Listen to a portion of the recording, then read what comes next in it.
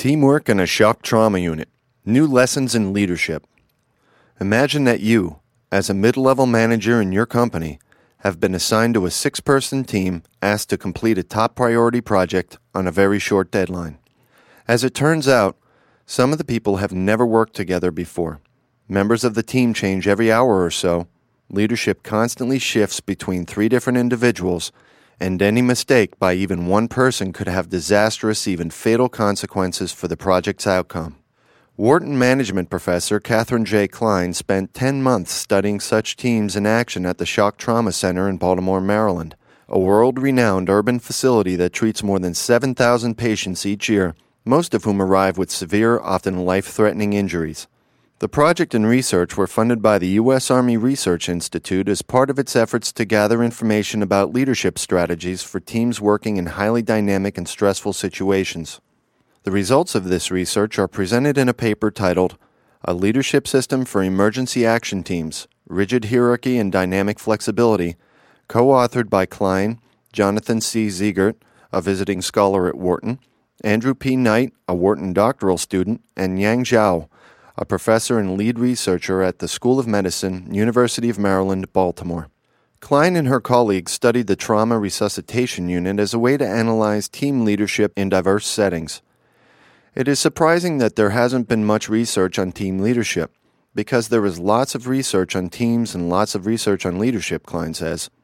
Adding that traditional research is usually based on dominant or transformational models which emphasize the leader's inspirational role in motivating his or her followers and which assume a long-term leader-follower relationship. Yet in many current organizations, the researchers note in their paper, these emphases and assumptions appear increasingly inapt. The tempo of work today is not only faster but also much more unpredictable. The work is more complex and there is greater employee turnover. In addition, Klein says, recent scholarly studies focus on the idea that errors in certain kinds of organizations have huge consequences. Think nuclear plants and airlines. But other organizations, from consulting firms to firefighting units, struggle with these issues as well. There is the need to incorporate new people, bring them up to speed quickly, and at the same time, maintain reliability and never commit an error. These are enormous challenges. Instead of relying on traditional dominant leadership models, Klein and her colleagues offer a more novel and counterintuitive way of viewing leadership. They see it as a system or a structure, a characteristic not of individuals but of the organization or unit as a whole. It is a different approach to how you build leadership, says Klein. The lesson for a company would be not to focus only on selecting better people or training better people. Think about putting structures and norms in place that allow leaders to be more effective. The role should be sufficiently established and the norms sufficiently clear so that whoever steps into the role will do it effectively. This approach, taken to its extreme, is perhaps nowhere more evident than in a trauma unit, where terms like life and death decision and working on a deadline have an unambiguous urgency. And while these trauma units present a microcosm of many of the challenges contemporary organizations face, it wasn't initially clear to the researchers just how the teams functioned. As Klein notes, we walked in there and said, "This leadership system doesn't look like anything we have ever heard of." Emergency room observations. When patients arrive at the Trauma Resuscitation Unit, they are immediately seen by a team of specialists that includes an attending surgeon, the most experienced surgical member of the team, a surgical fellow, the second most experienced surgical member, one or more surgical or emergency medical residents, an anesthesiologist, a registered nurse, and a trauma technician. The composition of the team changes frequently as the individual members cycle on and off the team. Team members work shifts of differing lengths. Thus, the makeup of the team that assembles to treat one patient may differ from the makeup of a team that assembles to treat a second patient 1 hour later, the authors note in their paper. Team composition also shifts from day to day, week to week, and month to month, especially as team members complete their trauma unit rotations and others begin. The lifetime of a team is short, usually 15 to 60 minutes, about the time it takes to stabilize the patient. As part of their initial data collection, the researchers interviewed more than 30 members of the trauma unit and spent more than 150 hours observing the treatment of approximately 100 patients, including observation of operating room procedures. One anesthesiologist said to Klein, as she was suiting up in surgical scrubs to observe an operation, "I'm going to introduce you as Dr. Klein. Don't touch anything." The researchers supplemented their interviews and observations with additional data, such as an analysis of the 184-page resident training manual, a study of orientation in meetings and interview transcriptions from other researchers. Their initial goal was to answer two questions. Who is the leader of the trauma unit team, and what leadership function does this individual fill? Although Klein and her colleagues had assumed that each trauma unit had a leader, we were wrong. Not only does leadership not reside in a single person, it does not reside in a single position, the authors write. Rather, trauma unit team leadership resides in a hierarchy of three positions. The top-ranked position, held by the attending surgeon, followed by second-ranked fellow position, followed by the third-ranked admitting resident. The active leadership role shifts frequently and fluidly among the three individuals who occupy the team's three key leadership positions. The researchers also wondered how leadership shifts from one person to another, when and why it shifts, and why such a system does not result in chaos, conflict, and error. Among their findings, the system of investing leadership in three key positions accommodates frequent changes in team composition. Individual leaders come and go, but the leadership positions remain. Second, it creates redundancy, enhancing the reliability of patient care. Finally, it allows relatively novice leaders, for example the admitting residents, to assume a primary leadership role in a setting that affords them and their patients protection and support. The researchers note that trauma unit leaders perform three key functions. They provide strategic direction, monitor the performance of the team, and teach team members by providing instruction. All tasks that match those the researchers identified in the functional team leadership literature and which are applicable to business settings.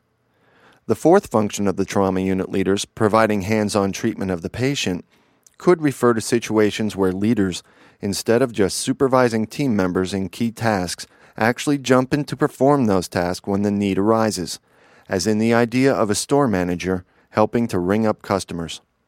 Two functions that are referred to frequently in leadership research, ensuring that team members are motivated and engaged, and establishing norms and routines that enable a positive and safe climate, are not part of the trauma unit approach for two reasons. One, the team's efforts to save patients' lives is inherently motivating. Two, because the trauma unit teams change so frequently, there is little time to develop norms and routines. More influential are the norms of the trauma unit as an institution, the researchers note. Passing the baton. While this description of the trauma unit suggests a shifting leadership structure, it nevertheless is based on a clear pecking order. As the researchers note, the attending, the fellow, and the resident are ranked in a clear and rigid hierarchy, with the attending having more expertise, experience, status, and power than the fellow, and the fellow having more than the resident. The leadership role changes essentially because the attending allows it to, depending on the circumstances of the individual case. Leadership seems to be a baton, whose possession is controlled by the most senior members of the hierarchy, the researchers write. These individuals may assume control, taking possession of the baton at any time. Yet, often they relinquish possession of the baton to those lower in the hierarchy. These shifts of leadership are based on such factors as the patient's condition and the personal styles of the doctors, for example, hands-on versus laid back. While the researchers use the baton image to describe the active leadership role, the trauma unit leadership system as a whole, they suggest, is ultimately better described not as a relay race, but as a dance in which the three team leaders step forward or back in response to the patient's changing condition and to the actions, competence, and confidence of others in the leadership hierarchy. The picture that emerges from this description is far more dynamic than that of traditional leadership models. In the trauma unit, leadership is a system or dance of moving parts.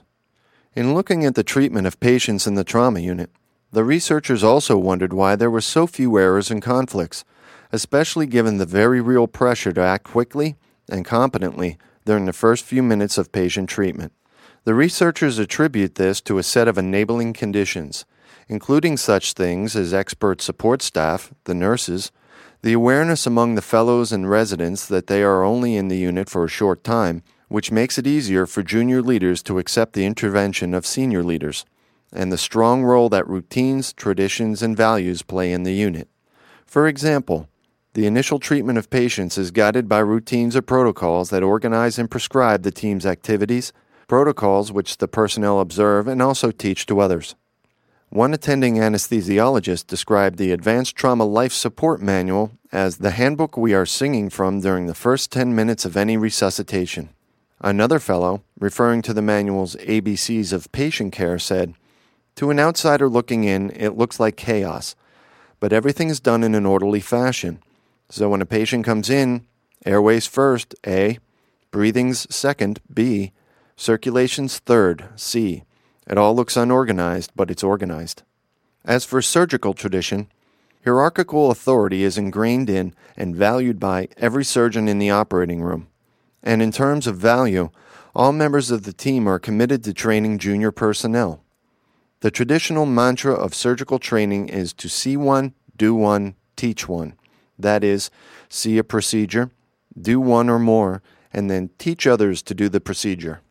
This structure, the researchers say, leads to a paradoxical leadership system characterized both by rigid hierarchy and dynamic fluidity. The hierarchy means that junior members know whom to defer to in times of uncertainty or crisis.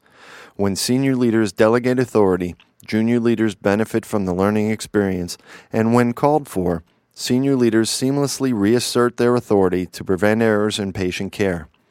It is a dynamic, integrated system, the authors write, whose very fluidity is one of the reasons for its success. Leadership does not occur in a vacuum. So what can the leadership system of a trauma unit teach teams in non-emergency situations? The researchers suggest that organizations where immediate task performance is critical, goals are clear, team members vary in their expertise, experience, and need for training, and the composition of the team changes frequently, may have something to learn. On the other hand, the rigid hierarchy and dynamic delegation of the trauma unit teams would, the researchers suspect, interfere with the performance of teams tasked with the development of creative new products and processes. Even the challenges that cardiac surgery teams face in implementing a new surgical procedure are significantly different from those faced by a trauma team. The cardiac group, for example, benefits from continuity of team leadership, clearly not an attribute of trauma units. In general, however, Klein's findings bolster studies suggesting that leadership can be shared among the members of a unit or team, rather than residing in one person in charge of leading his or her subordinates. Such sharing can, in turn, help to develop the abilities of other team members, resulting in more effective functioning of the team as a whole. Also, while most dominant models of leadership present a largely static picture of leadership, in which the leader is assumed implicitly to display the same character style over time, the researchers point out that leader identity and behavior in today's world evolve as a team matures and also vary as a function of team task cycles. And where existing models also indicate that leaders shape their organization's culture, staffing, and norms, our findings suggest that these effects may well be reciprocal, the researchers write. Just as leaders influence the development of team members, so too do team members influence their leaders. In short, leadership does not occur in a vacuum. Finally, dominant models of leadership see leadership as a behavioral style, an individual difference, characterizing an individual leader's interactions with his or her subordinates. Leadership is thus inextricably linked to the person who occupies the leadership role. Yet Klein and her colleagues offer a very different conceptualization of leadership.